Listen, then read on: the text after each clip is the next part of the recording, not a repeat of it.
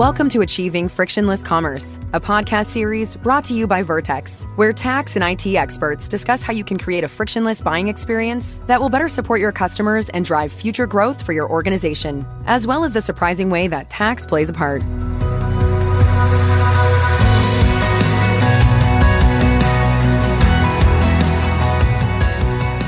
Developing a smooth buying experience is a necessity for today's businesses. It's no longer an option. For IT leaders that are challenged with making this happen, the good news is that there is help out there. Welcome to Achieving Frictionless Commerce.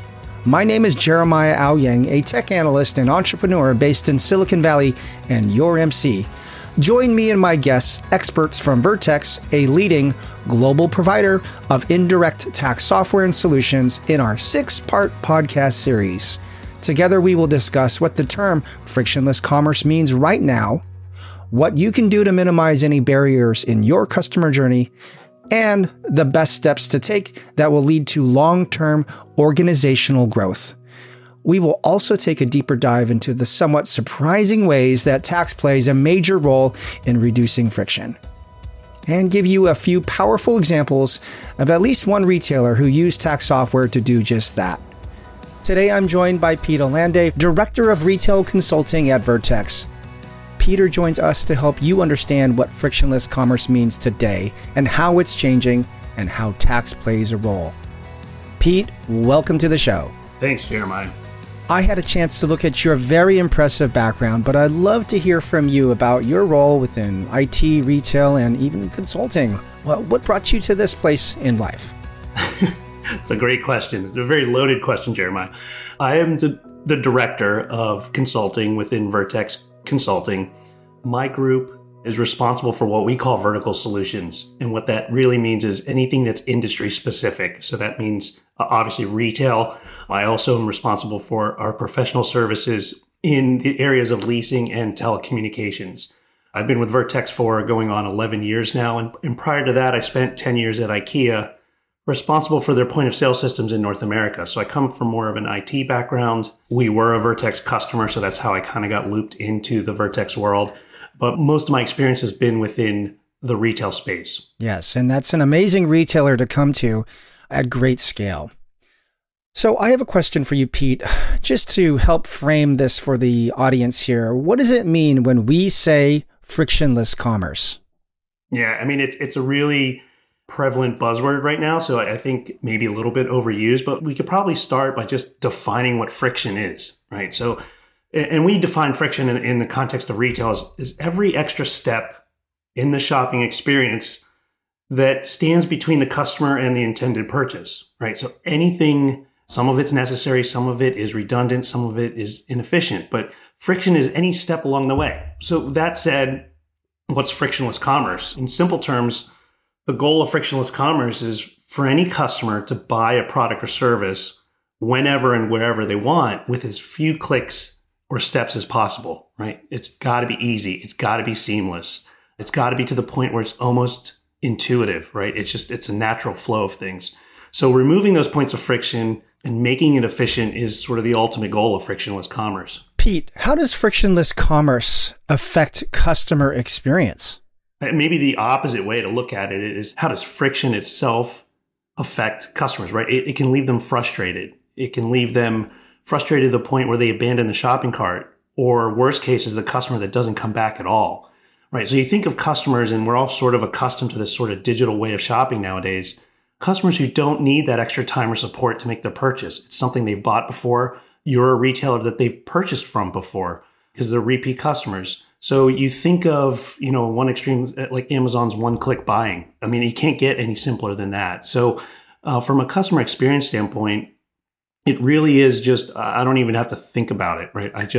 I want it, I buy it, and I don't have those extra clicks, as we talked about, standing in my way. You might have just answered this, but we'll go with this again. What does efficiency and consistency look like? Yeah, and that's another great question. And it's one of those things where you don't realize it when it works.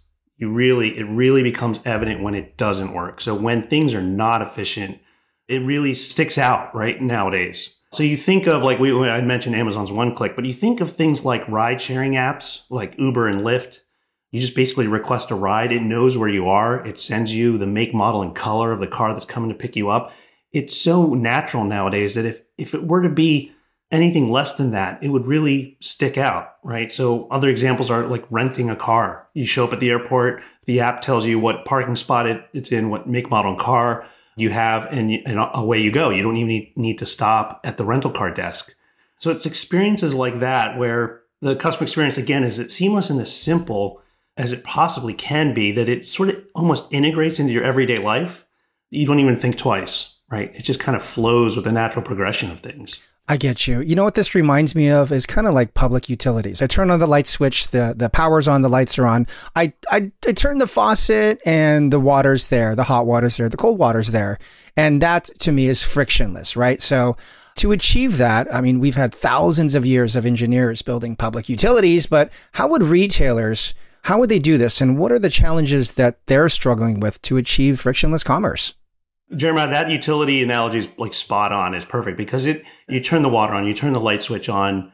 There's a lot of things that happen behind the scenes, but it's come to a point where those providers sort of have knocked down the silos that exist in getting that water to you and getting that electricity to you. I mean, if you think of friction to the customer, it's usually caused by friction within the internal processes, right? There are different disparate systems having to communicate with one another, and there's probably a lot of back and forth between those systems. And maybe the process takes a long time, or there are too many disjointed steps. I like to use the word clunky when I'm on a website and it just doesn't make much sense, or the steps seem out of order. I'm having to enter the same information multiple times at different points in that checkout process. It's not a great customer experience. All of that friction internally is inevitably visible to the customer, whether there has to be silos and, probably there's necessity to have silos within the organization. Making those invisible to the customer, I think, is the biggest challenge. But when it works, it works. Like I said, when it doesn't work, it is so obvious. So having those internal processes and internal systems work and play well together internally will translate into the customer having a very seamless experience in turn. So it's got to start in the back office. It's got to start behind the scenes. Well said, Pete. As my friends like to say, a lot of paddling beneath the surface, even though the duck might be looking very smooth, just gliding along the water. Now, speaking of that, making things look easy or paddling hard, the last 2 years have been a significant amount of changes with the quarantine and COVID. How do you think that has impacted, whether it's helped things or accelerated frictionless commerce and shopping habits in general? Great question. I mean, the pandemic, with the shift from digital to cross-channel shopping experiences like curbside pickup and contactless checkout, has forced retailers to streamline almost every part of that journey and integrate channels in ways they've never really had to before or never really been pressured to. At the beginning of the pandemic, at the start of the lockdowns and the store closures, I think customers were a little more patient with this clunkiness, if you will, right? Because they knew that these new ways of shopping were new to everybody. Customers were trying to get used to this whole digital only type of world as well. And we as customers were a little more forgiving. We weren't upset that there weren't dedicated parking spots for curbside pickup at my local Target, right? And now you start to see that, like whole aisles with painted lines and everything like that. But now customers, I think, are no longer viewing this sort of seamlessness as a differentiator or a nice to have. It's almost become an expectation or a requirement. Shopping was previously most of the time a pretty single channel experience. I walked into a store, bought it online. I could start in one channel and end in another channel. So BOPIS, buy online, pick up in store, where I start online and end up at the store, or the reverse, where, I start my journey at the store. They don't have what I want in the color and style and size that I need. And then I end up having the store ship it to my house, or sort of this endless aisle concept that was, started years ago, but now has kind of really come to the forefront as we're dealing with supply chain shortages. We're dealing with retailers trying to minimize the physical footprint of stores. We've all read about the demise of shopping malls, et cetera. So it's a different world. So I think these things, of course, these problems and challenges existed before, but the pandemic accelerated these things and really magnified the cross-channel opportunities and in turn magnified the friction points. You bring up a lot of great points. I also noticed even just with point of purchase Now, mobile payment has just become a standard, at least in my region, which is a form of frictionless, right? And you have a background with that with point of sale. Yes. All right. So maybe you can help us give some practical tips to those that are listening. What about flexibility, scalability, and security? Removing those barriers or friction between the physical and digital experiences that you were just talking about. How could we make commerce easy?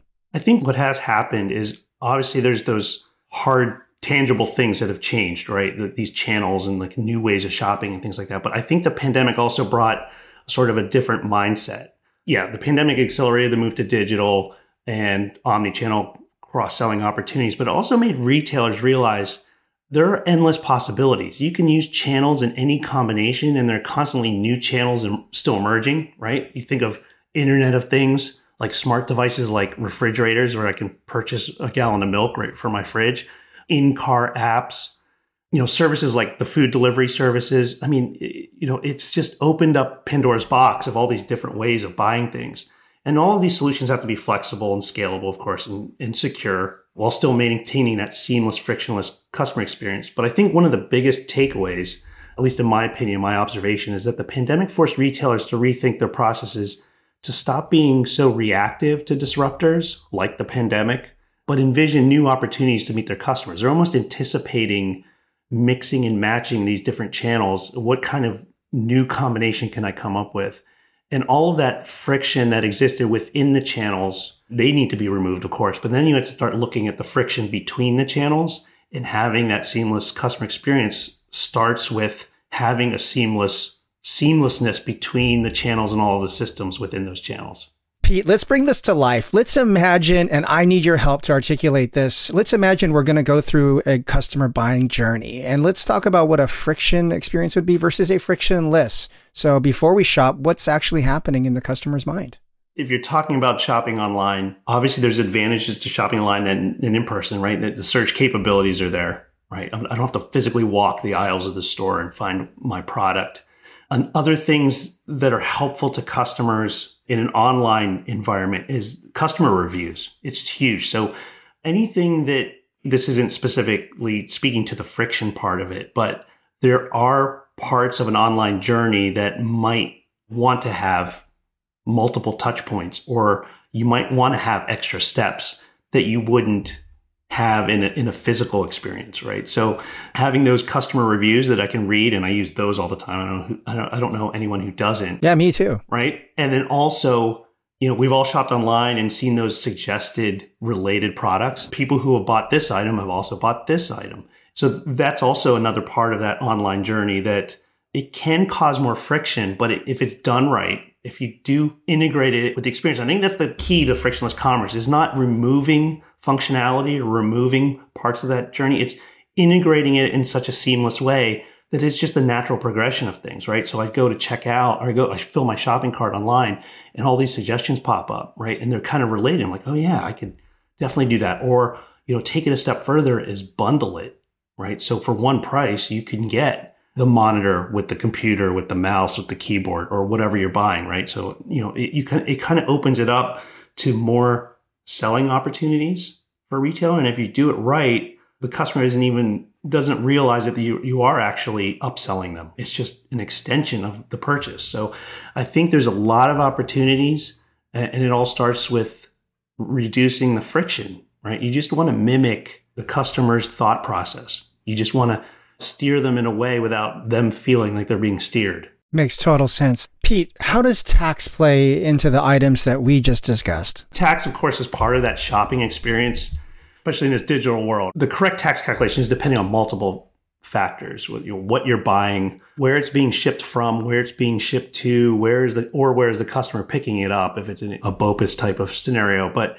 because the sales tax calculation is based on all those data points that were already determined, and it's happening at the end of that checkout process, it is ripe for friction. Can all of that previously determined information be leveraged seamlessly into the tax determination? Right? I already know where I'm shipping the order to the customer, because obviously I need to get the customer their order. I need to also leverage that same information to determine the tax jurisdictions that I need to calculate tax for, items in the cart. Are there discounts involved? All of those things that kind of happened along that checkout process need to be incorporated in the tax calculation. So it's kind of, taxes at the end. It's got to accumulate all of that information to provide an accurate tax calculation. Also, it needs to be, and I talked about across the channels, it also needs to be consistent across those channels. Does your sales tax solution support both your digital channels as well as your brick and mortar point of sale?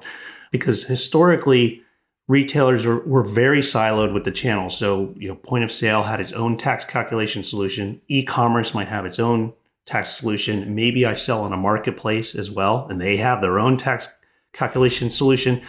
So to bring all of those channels together, right, you need to start with the things that are common, and tax is obviously common across all of those types of purchasing. That's how tax can play a role in reducing that part of the friction. So what does this mean for our friends, the IT professionals? Yeah, ideally having a single unified tax solution across all the channels means consistency to the customer, but to the IT team, it also means efficiency in removing friction internally. And to IT, and I've lived that world, right? I've sat in those shoes. There's nothing like nails on a chalkboard like redundancy. Like having multiple systems doing the same thing, it's painful because now I have to maintain two different systems. And if they're doing the same thing, it's inefficient, right?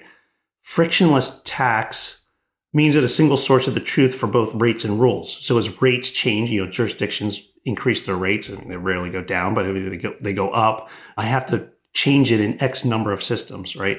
So it's having a single tax solution means one place to update the rate changes, one place to update the registrations of the retailer. So for those familiar with the tax world, Wayfair kind of redefining how you determine nexus. It's not just based on physical presence anymore. It's also based on economic nexus, which means number of transactions or dollars in sales in a certain jurisdiction will force that retailer to register. So all of these things are kind of, these moving parts are all changing. Having that single tax solution means a single source of the truth, not just for rates and calculating tax, but also on the compliance side, the source of truth for transactional data, right? A consolidated holistic view across all of your channels in a particular jurisdiction, right? Give me all of the sales tax I charge in California, not only for my brick and mortars, but also for e-com. Maybe I have a mobile app that's sort of a separate channel, marketplaces, et cetera. So all of those channels, having that holistic view for compliance, those monthly filings with the jurisdictions, audit, defense, internal analysis, et cetera, right? It's just a more efficient way to do it. How can Vertex help with these amazing ideas that you just put forward? We provide a portfolio of solutions that are, used in combinations. It's flexible enough to be integrated with e-commerce, order management, point of sale, ERP, wherever you really need tax calculation. We provide APIs and a variety of ways to integrate with our solutions in real time. So like you would see in an e-commerce type of scenario where you need tax calculated in real time through something, maybe you're shifting towards a microservices type of architecture. We also provide data-only solutions where we would provide tax rate and rule content for you to import into something like a point of sale and use an existing tax calculation engine, but powered by Vertex content. And finally, we've just released an offline containerized tax engine if you're looking for an edge solution. So you kind of have the best of both worlds, a hosted solution with something local or on-premise to alleviate all of the latency that's associated with networking, right? Network traffic and things like that. But regardless of if you want our solution on-premise or hosted in the cloud, a huge differentiator for us is our content, which supports product taxability for whatever you're selling, whether it's food and beverage, clothing, health and beauty items, you name it, we have content for it. And then also, so not only whatever you're selling, but wherever you're selling. We cover, the globe with our content. And, specifically in the retail space, non-traditional taxes like environmental fees, right? We're seeing a lot of those, disposable bag fees and recycling fees and all these types of things, as well as sort of non-traditional events like sales tax holidays. That said, we have all of that content. And then lastly, to put it all together, to determine which of these solutions best fits your organization, and then to partner with you to actually implement that solution. Vertex is unique in that we have a professional services organization, the part of the organization that I represent, that solely focuses and specializes in retail. Most of our folks come from industry. They've worked in retail. They understand all the challenges that are unique to the retail space. they've walked a mile in those shoes. So that's pretty unique to us. And we pride ourselves in being able to understand and sort of talk the talk and walk the walk when it comes to retail. Thank you so much, Pete. It's been a pleasure getting to know you. Everybody, thank you so much to Pete Olande for coming to the show today and being our first guest to discuss what frictionless commerce really means in today's retail landscape. Don't forget to join us on our next episode when we discuss the steps you can take to do a health check on the status of your IT ecosystem, including determining what friction your organization currently faces. Subscribe now so you don't miss it. I'm Jeremiah Aoyang, your MC, and thank you for listening.